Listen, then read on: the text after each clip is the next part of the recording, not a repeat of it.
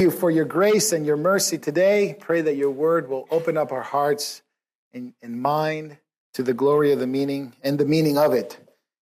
Lord, we need your spirit today, not only to teach it, to hear it, and Lord, once we leave, to do it. Please help us, Lord, not to fall into a grievous error that we could just hear it and pretend that that's all we need to do. Please keep us from that, Lord, and enable us by your spirit to do it. And empower us, Lord, to do it effectively unto you and to your people, to serve them, Lord.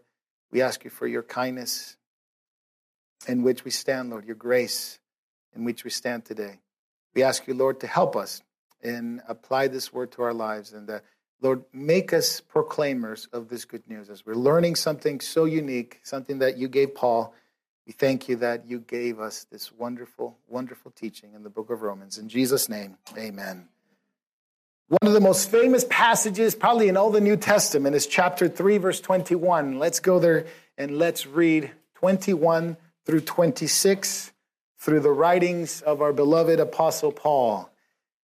But now, apart from the law, the righteousness of God has been manifested, being witnessed by the law and the prophets, even the righteousness of God through faith in Jesus Christ, for all those who believe. For there is no distinction, for all have sinned and fallen short of the glory of God, being justified as a gift by his grace through the redemption which is in Christ Jesus, whom God displayed publicly as a propitiation in his blood through faith.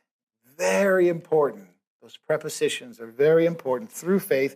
This was to demonstrate his righteousness, because in the forbearance of God, he passed over the sins previously committed. For the demonstration, I say, of his righteousness at the present time, that he might be just or fair, it's the word fair, and the justifier of the person who has faith in Jesus. Those 5 verses will take us the entire rest of the service because it's so packed with amazing truth that I think as Christians we ought to know it. And I think sometimes this is the dangerous part for Christians to come to church, is to tune off, because I have heard it so many times. I'm inoculated. I don't, Pastor, what can you tell? I've been a Christian for 20 years. I've heard this before many times. And sometimes we tune off because we think we know it. We make an assumption that we know it. And it's good to know it. It's good to be reminded. And if the reminder and the knowing leads you to action, that's where the power is. The power is in the action that is caused by the Holy Spirit making this real in your life. Not just words, not black and white letters, but an imprint in your heart and a motivation to please God and please others. That's what the Holy Spirit wants from us today, is to know it and then go and apply it in our lives. And if there's promises, if there's warnings, if there's application that needs to be done, then that's where the power is. That's where the Lord steps in. But it's a pivot to what Paul has been saying, because from chapter 1 through chapter 3, you know this already because you've been with us already, the sins of man and the wrath of God. Oh, he's been talking about sin. He's been letting us know that all have sinned. He's been letting us know that all men are guilty. He's been letting us know that there is a judgment. But he's also going to now pivot or shift from this point on to about chapter 5. It's all about justification. And if you have a pen, which I encourage you, or a highlighter, you can highlight the main themes or the main words that are used. This is what you do in a Bible study. Christians ought to know how to do Bible studies. Amen?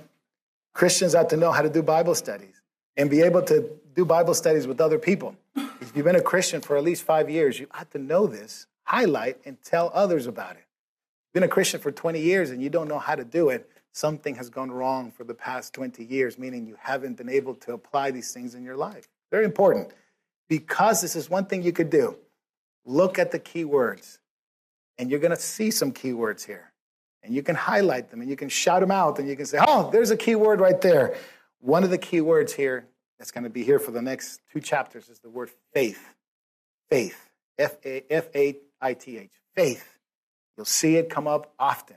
And before you say, I already know what that means, we'll tell you what it means based on the scripture, not the Webster's Dictionary or the Oxford Dictionary, based on the New Testament writings, what it means, what it doesn't mean, and see if we have the right one. Because sometimes we assume we have the right one, And then we pretend, oh, I know it. And then we read it again and go, oh, I guess I didn't know. And then that's where the power is. It's when we apply the word.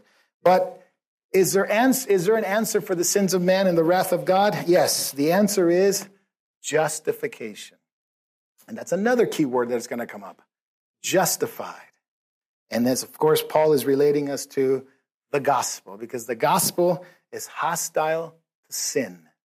The gospel is hostile to sin because it first lets us know what sin is. You have to know the bad news before you can become part of the good news.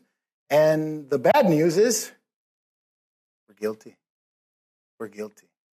And that a person needs to know before anything else. This is why Paul, for 3 chapters, and it's been, I can't say it's depressing because we have to know the truth, but it's been going on and on for 3 chapters. It feels like, Pastor, you ever going to tell us the good news? I'm already feeling guilty. Yes, that's the point. It is the point that Paul is trying to say.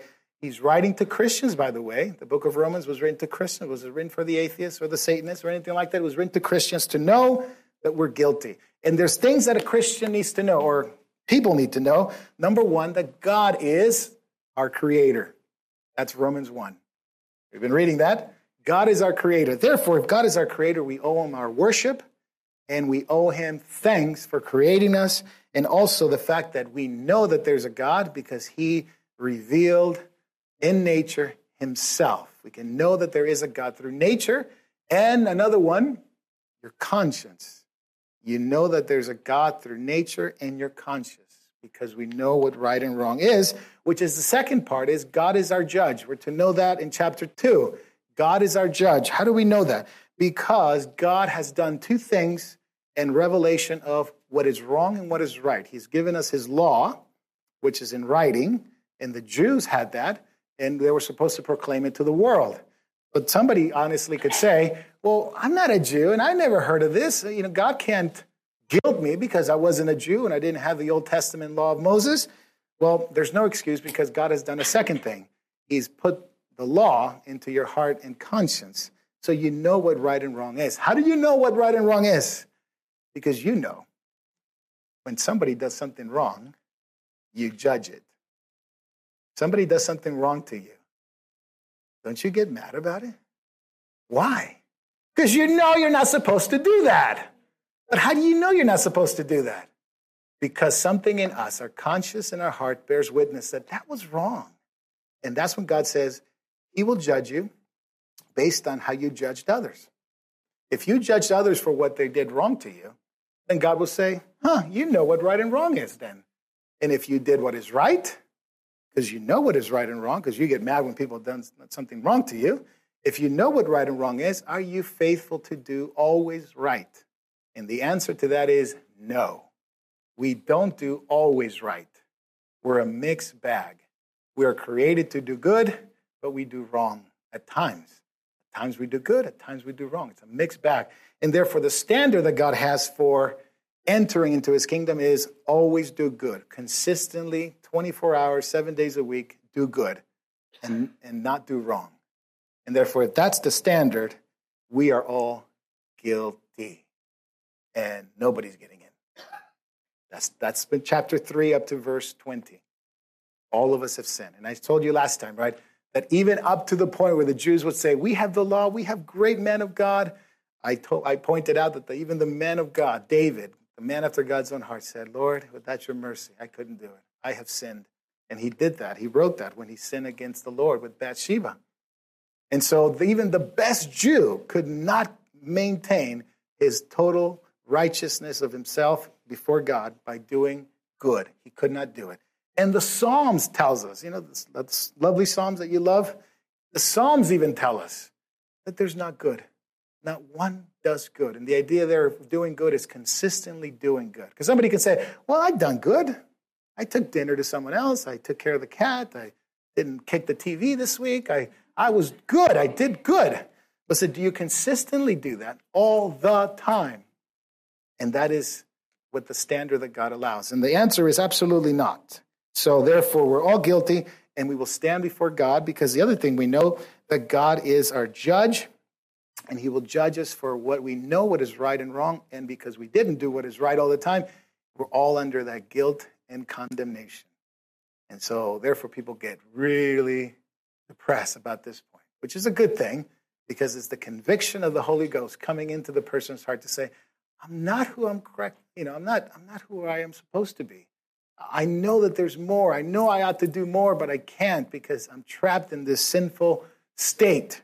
And that is true. So how can God possibly take us to heaven? How can God possibly ever forgive a person who's guilty, which we all are? How can he do that? The answer is in this little preposition. You see that? It's the first letter or the first word in your verse that we just started, verse 21. The word is but now. And if you ever do a study on the BUTs, right, the BUTs, they are wonderful, wonderful verses you'll find.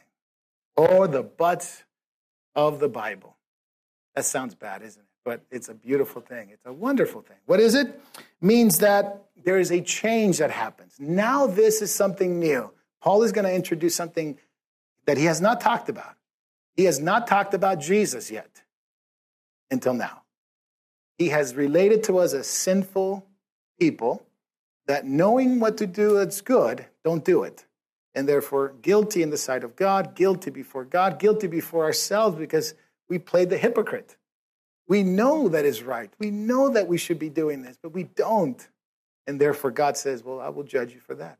But now, something has changed. By the way, in the book of Luke, you'll find another but. That is a wonderful but that you need to find out. Luke 23, Jesus had died, and he had went into the grave, and everybody was depressed. The beginning of chapter 24 says, but now it was the third day, and Jesus rose again. But now. Another one that is very famous, at least we ought to know it, is in Ephesians chapter 2.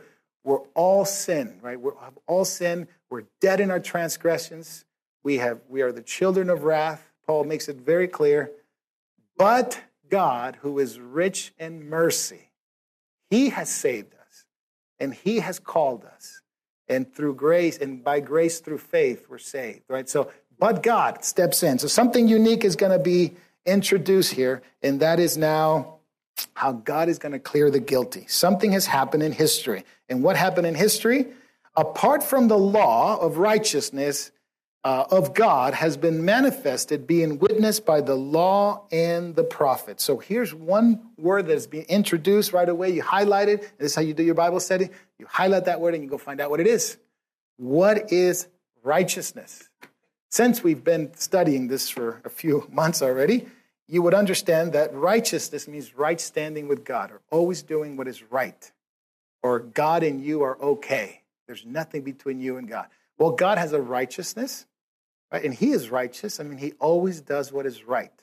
Never wrong. He's always fair. He's always just, and he's always right. So how can a God of righteousness make unrighteous people righteous? Well, it says apart from the law. Did you see that part right there? Apart from the law, his righteousness is going to be revealed. It's an amazing thing, this verse here. The righteousness of God is going to be revealed to you. Not the law, because the law cannot make you righteous. The law cannot make you right with God. I know you can ask anybody outside this church, you can go out there and say, what makes a good Christian? What makes a Christian a Christian?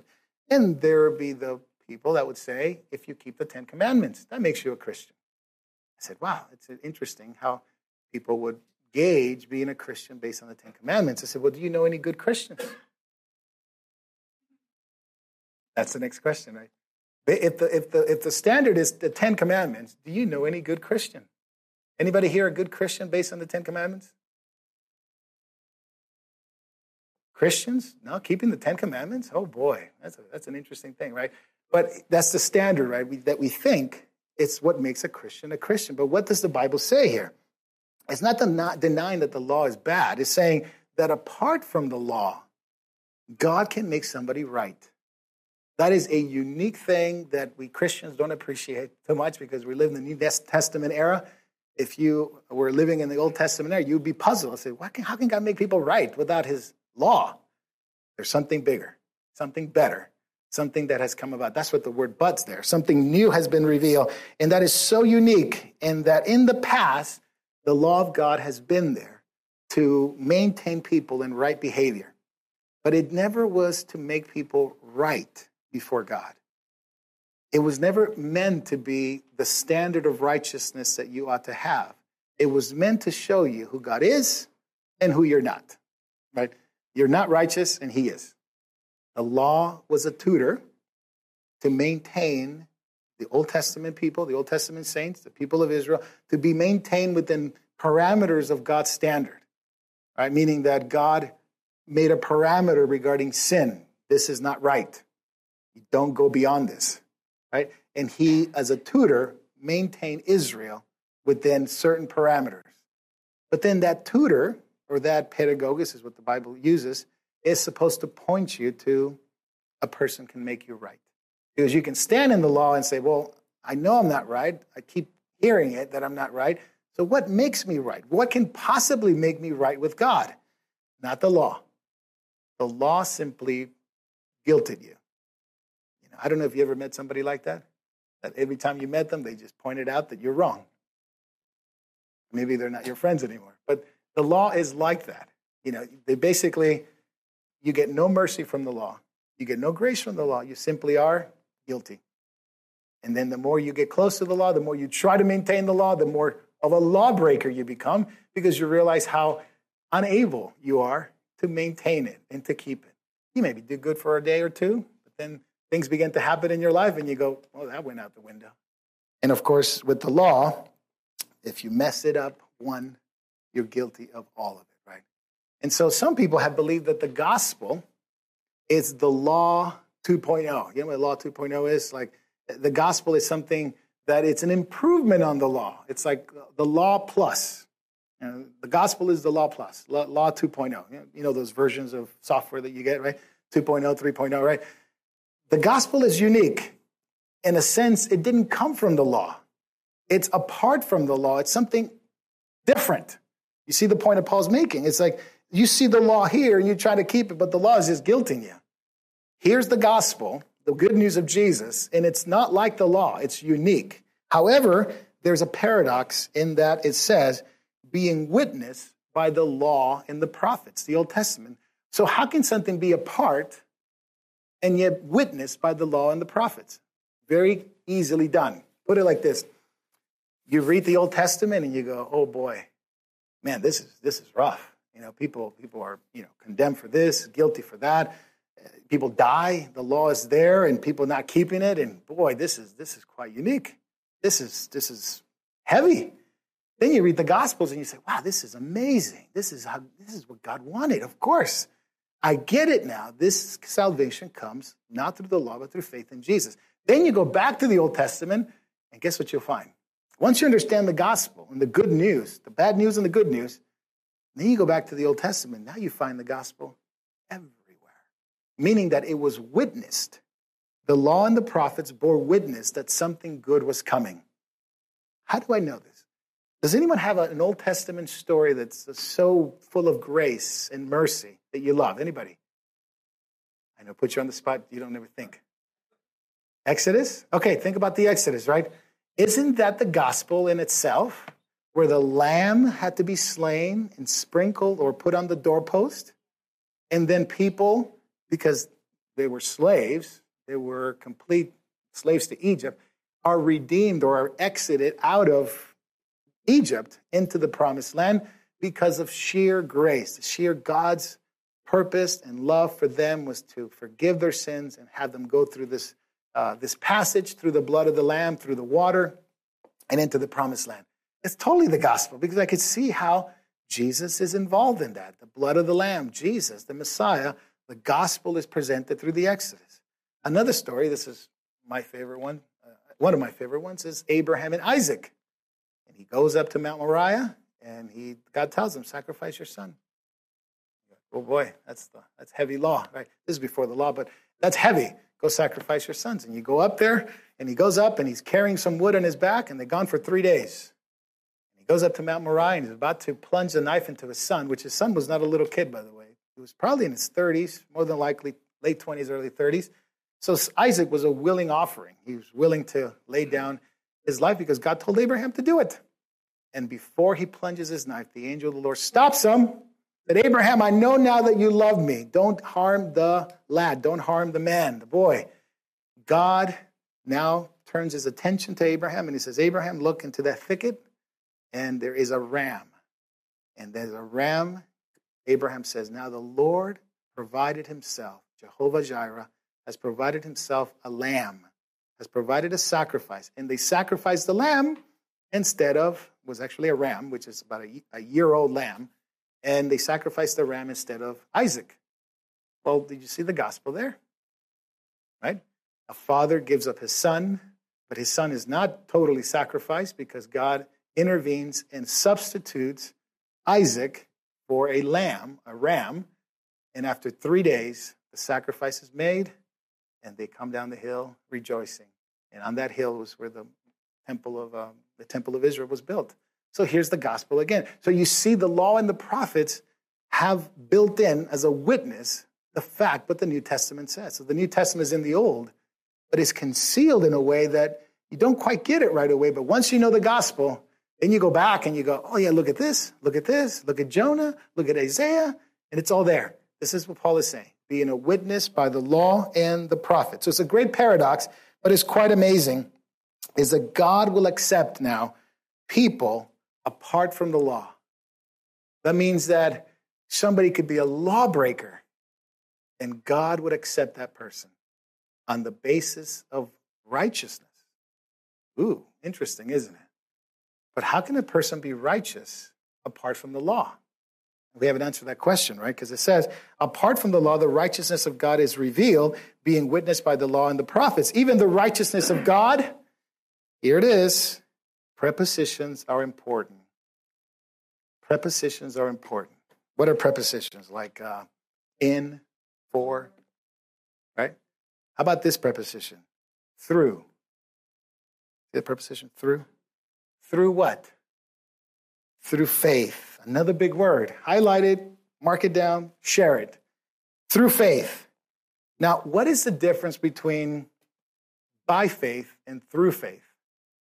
What is the difference between by faith and through faith? Because we are not saved by faith. We are not saved by faith. We are saved through faith. This is an important thing. We are not saved by faith. We're saved through faith. Is everybody okay with that one? Just make sure you read it, and I'm not misguiding you in any way. That's what it says. Through faith. What's the difference? The difference is very important. You can be saved through faith. And what that means, and I'll illustrate it like this. This is the word for faith. Pistes or pisteos, depending on the case endings. Faith. If I tell you, do you believe that I exist? All right, do you believe that? Okay. That's believing that I exist, right? That's believing in me in a sense of I exist. That's right. You see me there? Hi, Susan. Yeah. Now, that's believing that I exist, right? Do you believe in me? Do you believe in me? It's different, isn't it? Because you can believe that, yeah, sometimes. That's good. Do you believe I exist? Easy. Do you believe in me? That's something of a test, isn't it? How can you prove that you believe in me? I can give you one test. Get in the car with me. You believe in me? I'll take you on a ride, right?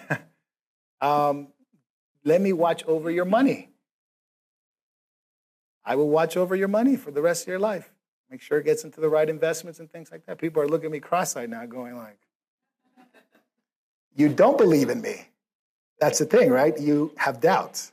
You believe that I exist. Sure, I see you, as Susan pointed out. But you don't believe in me totally. Because you wouldn't trust me with certain things, right?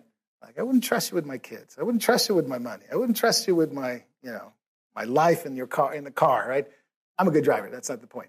The idea is it's different, isn't it? That you believe that somebody exists and you believe in someone. It's different, and that's what the word through faith is all about. Because people believe that Jesus exists. I can give you a statement of faith, and you can check off the boxes. And all you tell me is that you believe that. That's all you did. Here's your statement of faith. Do you believe that Jesus rose from the dead? Yep. You believe that he's your Lord? Yep. Do you believe this? Yep. That. Check. I'm a Christian. No. You believe that. But that doesn't mean you believe in Jesus. Different, isn't it? So what does this through faith mean? Well, best example I can think of this morning was the train track. You ever seen a train track? And they have these, what they call couplings. And the couplings actually hook on the cart to the motor, to the train, the locomotive. Now, does the coupling make the train go? Do you need the coupling to go? Yeah. The power is in the locomotive. The locomotive's going to go. And the carts don't have to go. What can make the cart go? The coupling. The coupling is faith. Through the coupling, you can hook on to the power of the locomotive. Through faith, you can hook on to what our faith is based on, Jesus. It's through faith. Now, the coupling alone cannot make you go, but the coupling hooked onto the power, that's what makes you go. You see the difference? But the coupling needs to be there. Otherwise, forget it. The locomotive's going to go and you'll be left behind. The coupling hooks onto the faith. Coupling hooks onto the power, Jesus, salvation, and you go. Now, many people have couplings, but they're coupled to the wrong thing. They're coupled to the church. They're coupled to their good works. They're coupled to a person. Their couplings it's hooked onto someone else or something else. Through faith, the coupling needs to be in Christ, hooked onto Christ and remain in Christ and be hooked onto Christ as he goes and we go with him. Otherwise, it is just simply believing that. And believing that, my friend, will never save you. Believing that will never save you. Believing in, and that's what the Bible always says, he who believes in me, Jesus says, right? Believing in him, he who believes in me. See, it's important because people would think, I just have to believe that. That makes me a Christian. No, it doesn't. It's believing in, coupled to him and letting him go. Not letting him go. Letting go and letting him take you through faith. Very, very important. If you're rattled by that, that's good because it is what the Bible points out. We have to realize that some things in the Bible we assume and presume that maybe they weren't right. There's a coupling in your life, and that needs to be hooked on through faith in Jesus. You don't let go of that coupling because that word, I didn't bring that. Oh, maybe I did. No, I didn't. Okay. That word means faithfulness. Coupling, faithfulness, faith, staying on. Don't let go of Jesus through faith. Now let's keep going. Through faith in Jesus for all those who believe. For all those who believe. So his righteousness is now available to sinners through faith. Coupling onto Jesus. That will make you righteous apart from the law. Apart from the law. So believing in Jesus has more than just believing that. I'll give you a couple of examples of faith from the Old Testament. Maybe it'll help if it's confusion. Will that be all right? Okay. In the Old Testament, nobody answers, so I'll just do it. All right. In the Old Testament, you have the story of Moses looking on to the battlefield. And God takes him up to this battlefield, and he looks on. Pastor, where are you going with this battlefield about faith? And they're fighting the Amalekites, the Amaleks. And as the fighting's going on, God tells them, raise your hands up. Lift up your hands and pray. And when he lifted his hands up, Israel prevailed.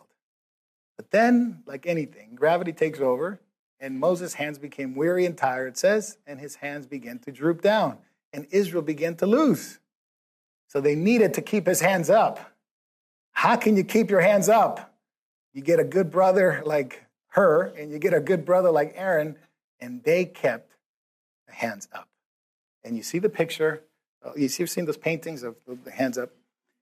What does the Bible use for that word? Remain steady. So they steadied Moses' hands, her and Aaron. They used the word faith. The Bible uses the word faith to keep up and steady his hands. You see how I didn't use the word for, like, it wasn't a word for knowledge. Like, oh, Moses just believed. No, it actually was an action involved. The other was in the book of Malachi, chapter 3, where God is angry at the people because the men had been divorcing their wives unjustly, and they had taken on other wives. And it says, you have failed to keep your vow. You have failed to keep your vow, and you have done wrong to the wife of your youth. And it says, you have failed to maintain, and the word is faith. You have failed to maintain faith, meaning the faithfulness of the marriage was a picture of their faith to God, meaning that as long as they remained in marriage, they were being faithful to their spouse, they were being faithful to God. And so those are pictures of faith that the Bible gives, illustrations. And you go, oh yeah, I know what that is like. I'm married. As long as I stay married, there's faithfulness involved, right? And that is the same thing for God. It's faithfulness to God. That is the word for faith. It's the word for faithfulness. Through faith, maintaining, coupling together with Jesus. You're coupled with your wife, right? I hope you are. You're coupled. Don't let go of that coupling, right? And it'll go far.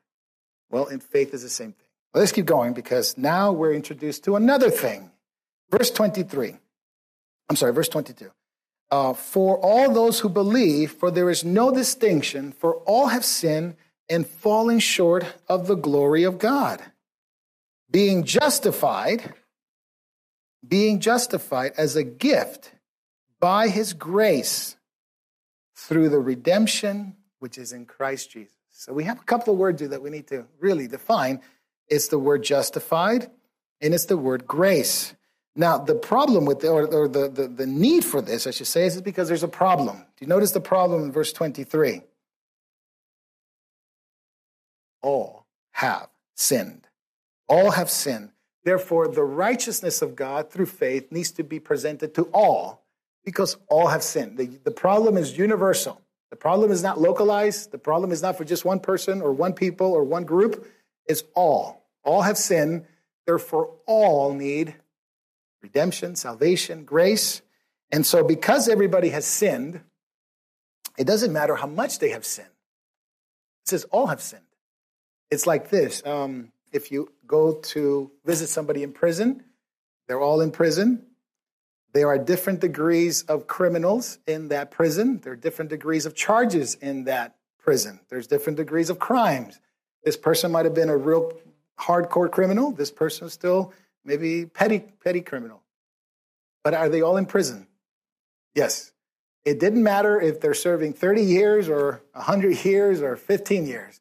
They're all criminals. They've all broken the law. Correct? All right.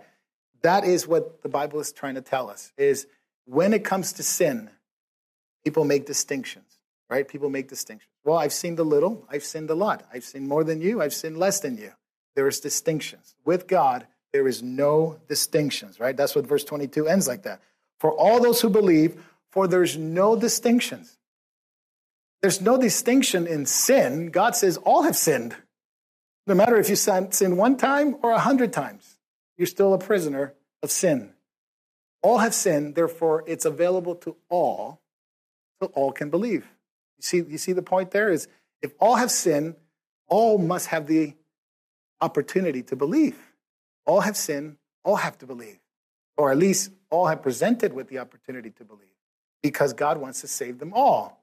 Because the problem is big. The problem is universal. So everybody has sinned. Everybody's in prison. There's no distinction, right? And Paul says they're falling short of the glory of God. 1 inch or 1 mile, you still fell short. If you're jumping through a chasm, if you're jumping through, jumping in a chasm, and you got to get across the other side, right? Let's say you're one of those daredevil guys and you want to, extreme sports. And you got to jump through this mountain, and there's a chasm, and you got to jump through it. And there's people who have done this, by the way. There's like jumping contests, and people jump, and they land a mile short, maybe a couple 100 feet short. And then there are really good riders, and they ride, and they jump, and they fall 1 inch short. Did they all fall? Yep. It didn't matter if one fell 1 inch or 1 mile or 300 feet. It didn't matter. They all fell. It's kind of painful, but they all fell. It's the same thing in the scriptures. All have sinned, all falling short. No matter if you tried hard, you still fell short. No matter if you didn't try at all, you still fell short. So there's no room for boasting. We all have sinned. All are guilty. That is why we're introduced to this verse 24, being justified as a gift. God has to gift it now because no one can deserve it because all have sinned. No one's good enough because all are a mixed bag. God has to offer it as a sin, as grace, as a gift by his grace. And the word grace there, people have misconstrued it in so many different ways. Irresistible force, something, just something that is absolutely not in Scripture. It is the word for kindness. It's simply the word for kindness. Wouldn't you want God to be kind to you? Yeah. Wouldn't you want your husband to be kind to you? Yeah. Wouldn't you want your wife to be kind to you? Well, there it is. Kindness of God. Sometimes it's called gift, which is the same word that is used there in verse 24. Gift, as a kindness. God just wants to be kind to you. And he offers it because he is kind. And he says his grace through the redemption which is in Jesus Christ. So why are we all, because we're falling short of the glory of God, there's 3 things that happen to us because of this word right here, sin. One is the penalty of sin. Okay, when you sin, there's penalties for it. Second, there is a power that you are under that power. And thirdly, that sin pollutes you. And that sin makes you dirty. So there's a penalty of sin, the power of sin. You ever notice you couldn't stop sinning? You just kept going. There's the power of sin. You're a slave to sin. And finally, the pollution of sin, which makes you dirty before God. Penalty, power, pollution. All P's. Makes it easy. Penalty, power, pollution. Well, let's see how God deals with it because we're introduced to 3 terms now. First one, justification, comes from the law term, meaning that if you go to a court in the first century and you stood before the judge and he said, you stand here because of this crime, you're either going to be guilty or you will be justified. And so if there was enough charges, they would call you guilty. And it was like a dock. It was like you'd be in this dark place and then you'll be called into this light and you stand before the judge and light will be on you, and then you will be sentenced. Guilty. There's enough charges. Now, if the person was brought into the light and he was justified, means that there was something, the case maybe was mishandled or whatever it was, and that person will not be called innocent. They would be called justified. That's different, isn't it? Maybe that person did it. Maybe he didn't. We don't know. But there's not enough evidence, so we're going to have to call him justified. Something has happened. But there's where the Bible takes a unique case. It's the fact that because all have sinned, everybody's guilty. We will stand in the dock, we will stand before God as judge saying, you're done. You're guilty. We would be judged. However, the justification has to do with something interesting. God is willing to acquit you. God is willing to take your case now and say, if you come to me now with your case, I will justify you through faith in Jesus. Not through the law, through faith. Through faith in Jesus, you could be acquitted. You could be justified. And the word has a beautiful English connotation, meaning just as if you have never done it. Just as if you have never done it. Meaning a person can stand before God and through faith in Jesus, the righteousness of God is revealed, given to you, and God can say, he won't say innocent because you did it. He won't say, don't worry about it, because he can't. He's just. But he can say justified. He will acquit you. He will justify the sinner, not the sin. We've said that many, many times, right? He justify the sinner, meaning the sinner can stand before God with the righteousness of God revealed. And if that person has faith in Jesus, through faith in Jesus, then God can take that righteousness of Jesus, gives it to the person, and he can stand before God as justified, just as if he never did it. Now, we know we did it, and people remind us all the time we did it, right? Maybe. And now God says, you didn't. You didn't do it. And you could argue with God about it, but he says you didn't do it. You're free to go. That's the justification part. Now, that is the penalty of sin. I am justified from the penalty of sin. But something he does more, because he does it in another word, through the redemption which is in Christ Jesus. Now God does not use a law court term, a law from the law. He uses a marketplace, meaning if you went to the market in the first century, you went to Rome or Jerusalem, wherever it may be, and you would find things that are there. And unfortunately, in those places, you would find slaves. Slaves. And in the marketplace, they would sell people. Awful thing. Thank God it doesn't happen now, does it? It still happens. Mainly in Muslim countries, but it's an awful thing to say, but you can actually buy a human being today if you go to Muslim countries and buy them, mainly African slaves. But if you were to go to the first century or 21st century and go to a marketplace and you could say, I would like to purchase that person there, then you would pay a price and that person would be sold to you. You owe them now, and then you can set them free. You can let them go. You're a human being. You can be free now. And that is exactly the word that was used. First century word, applied in the 21st century, but first century word, redemption, meaning that there was someone that was in a slave position, someone that was absolutely destitute of any salvation, redemption, slave to sin, the power of sin. Couldn't get out of it. A slave had no rights. They were sold. They were basically property. And then Jesus comes in one day and he says, I would like to purchase you. And I would like to pay for you. And then he goes through the process of redemption, which he's going to get in a moment. But God is prepared to redeem those who are in the slave marketplace. So meaning that the only people that can be redeemed are sinners. Amen? Grab a hold of your heart there, because God came to do that. Remember, Jesus says, for this reason I have come to give my life as a ransom for you, a ransom for many. It's a good and faithful saying, Paul said, that Jesus has come into the world to save righteous people. That's right. Good. You guys are sharp.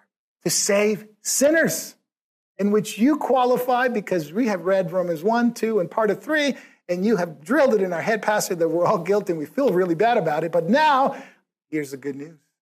He has come to save people just like you, people that blown it, people that messed up, people that screwed up and didn't know what they were doing, or in innocence didn't know what they were doing, or in rebellion knew what they were doing. And God says, I am going to forgive you.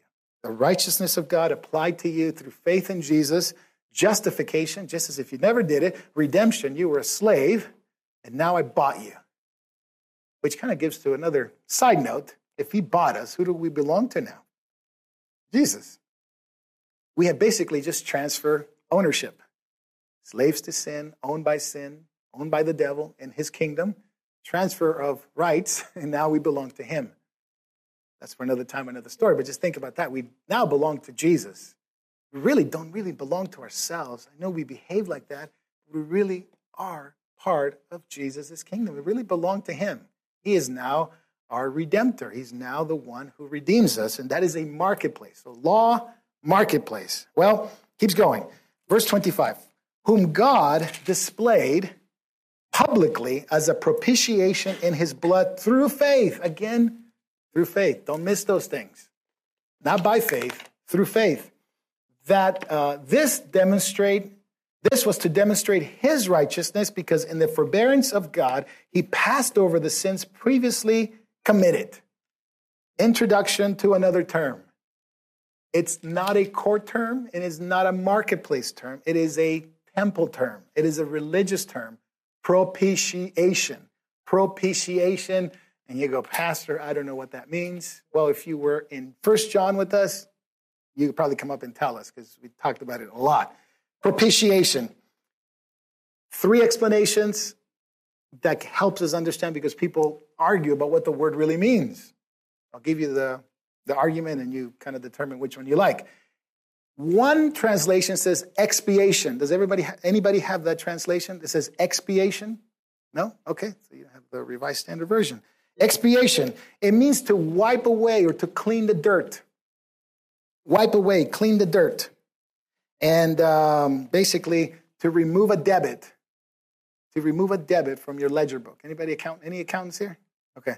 Expiation. That's what it means. Another word that is sometimes translated is, like in my Bible, propitiation. And what that word simply means is to turn away someone's anger and wrath away from you unto another person. Propitiation. To turn anger away. You are propitiating your father by doing something in return, right? Maybe your dad's angry with you, and then you propitiate, right? You do something to turn away his anger. Maybe you wash his car, or maybe you buy him lunch or something. I don't know what you did to your dad, but to avoid his anger, propitiation. Okay, I'm not saying God is like your father. I'm not saying that. I'm saying propitiate. That's what it means, to turn away someone's anger. The third, does everybody have that one? Propitiation. Most people. Okay. The other translation is mercy seat. Mercy seat. That is an interesting translation because it's closer to what it's trying to say. The mercy seat. And for that mercy seat, we'd have to go to something like the book of Leviticus because it's not a New Testament term. It is an Old Testament term, and it is the term for I don't think I brought it. There it is. It is the Ark of the Covenant. You ever watch Steven Spielberg, Raiders of the Lost Ark? Okay. Old movie, well presented in this regard. Fictional story, but well presented in this regard. The mercy seat was the lid that went over the Ark of the Covenant. The Ark of the Covenant, it was a box, basically made out of wood, laden with gold, covered with gold, and it had two angels at the very top. And Steven Spielberg did a good job, actually, to what the Bible describes it as. And the two cherubims were facing each other, and there would be a lid. There would be a lid on this Ark of the Covenant. It can only be carried by certain Levites on a pole. We read that in Samuel, I think we taught it here one time. And that mercy seat, if you take the lid off of it, you will find the Ten Commandments, the tablets. You would find the manna that fell from heaven, and you will find Aaron's rod that budded in the Old Testament. And once a year on the Day of Atonement, the book of Leviticus tells us that the priests would go to the mercy seat and he will make atonement, he will splatter blood onto the mercy seat. On the Day of Atonement, Yom Kippur, which is October 8th and 9th this year, 9th and 10th, 9th and 10th, okay, 9th and 10th of this year, the Jews will commemorate or celebrate the Feast of Atonement, the Day of Atonement, Yom Kippur. Now, it's interesting, they can't do it anymore. Biblically, they couldn't do it anymore because there's no sacrifices in the Temple Mount right now. There's no sacrifice, there's no spilling of blood, there's nothing. But the Bible does tell us that at one time, the high priest, once a year, would go into the Holy of Holies, only time, away from everybody. Nobody could see what he was doing. He would go in with a container of blood, and he would sprinkle on the mercy seat blood. And that blood would do a couple of things. Well, number one, it will satisfy that God was angry at sin, and it would satisfy God's anger at that time. And he would also cover the sins of the people for 1 year, because they would have to do it again next year. And they would have to do it over and over again. So for 1 year, they were covered. And that was splatter on the mercy seat. And that's the word that Paul uses here, propitiation, the mercy seat.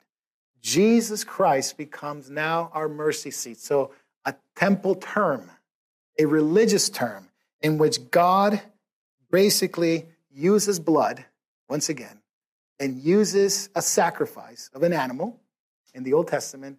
Now he uses the sacrifice of his own son and the blood of his own son, and he sprinkles it on the people. He sprinkles it on the people. And it says that propitiation in his blood through faith, you couple yourself to that. You hold on to that fact that Jesus paid a penalty and sacrifice for your sins, that he redeemed you from the marketplace of sin, and he removed the power of sin in your life, and he has now removed that sin, expiation. He has turned away the wrath of God, propitiation, and now he sits as the mercy seat in which the blood was shed. The mercy seat on that cross, Jesus justified us, redeemed us, and made atonement for us. The word atonement is a beautiful word. It simply means at one meant. Atonement. It's an English word. It's not really, it's a word that Tyndale used in his translation. At one meant. Atonement. A person that comes through faith in Jesus, that comes to him, can now have at one meant with God, can be one with God, can come close to God, and can be one with him, coupled through faith in Jesus. Isn't that wonderful? It's an amazing fact. This little verse is just, all these prepositions are just so packed with insight and meaning, right? Because now it says in verse 26, for this demonstration, I say, of his righteousness at the present time, that he might be just and the justifier of those who have, or those who have, or has, of the one who has faith in Jesus. Those who have faith in Jesus, not that, in Jesus. Meaning you must be coupled to him. You must be at one meant with him. Because of his atoning sacrifice, has brought you near. That person, God has demonstrated his righteousness. Meaning that when Christ died in our place, God substituted your lack of righteousness for his own righteousness, and your sin exchanged it for his sinless life. And his sinless life went to you, and your sins were upon him. And that's why Paul could say, he who knew no sin became sin for you, so that you could become the righteousness of God in Christ Jesus. And if you don't get a lump in your throat when you hear that, check your pulse. Because that means, my friend, God has said to you, you are right with me. And my son was punished. My son was guilty of what you did. See, the one who didn't deserve to be punished was Jesus. He knew no sin, never did it. Yet he's the one who becomes the propitiation. He's the one that now bears our sin. He takes your fault. Basically, he is to blame. He is to blame for what you did. How's that fair? Because it says here that God is just and the justifier of those who has faith in Jesus, because God's perfection is going to be shown here. The perfection is going to be shown through the gospel. What is the perfection of God, or to show you that God is perfect or God is approved, is the fact that God can do two things without violating himself. He could be just, be fair, and he could also be loving. Meaning a person who sinned has to pay the price. But yet God has to let you go because he wants to forgive you. How can he punish you and forgive you at the same time? If he punishes you, he would be fair, but not loving. If he just let you off the hook, he would be loving, but not fair, because it means God approves of sin and he lets everybody go. And that's how people view God sometimes, one or the other. But the Bible says he's both. He is both just and a justifier. How can he be just and justify people? A justifier of people, meaning he has to let them go. He could be just by punishing sin, and he could be justifier or a loving God by forgiving sinners. And he does it only in one place, my friend, the cross. The cross of Jesus does not demonstrate God's love only. People look at the cross and go, that's a loving act. Actually, the word love here is not used. Why isn't the word love here used? Because it's presenting something, a unique angle of the cross that we fail to mention sometimes. Is the cross is the righteousness of God. God is right by forgiving you. And God is right by punishing Jesus. Because in punishing Jesus for what you did, his wrath towards sin is satisfied. God is angry at sin. God does not approve of sin. But did you notice where it says God has forbearance in the past? In the past, he had forbearance, meaning that God was willing to overlook sin. He was willing to overlook sin. In fact, Paul tells that to the Athenians. He says, in times past, God, he actually uses the word for wink. God winks at sin. Doesn't mean God was okay with it. It means that God was patient in the past. His patience was saying, I can't judge sin as I ought to. I am going to let you go. And you can think of the Old Testament passages of people that sinned grievously, and God didn't kill them. God actually forgave them without the cross. Well, how can he do that? His forbearance was showing patience because at one point, at that place right there, God was going to deal with the sins of Abraham and the sins of David. He gave them credit, you would say.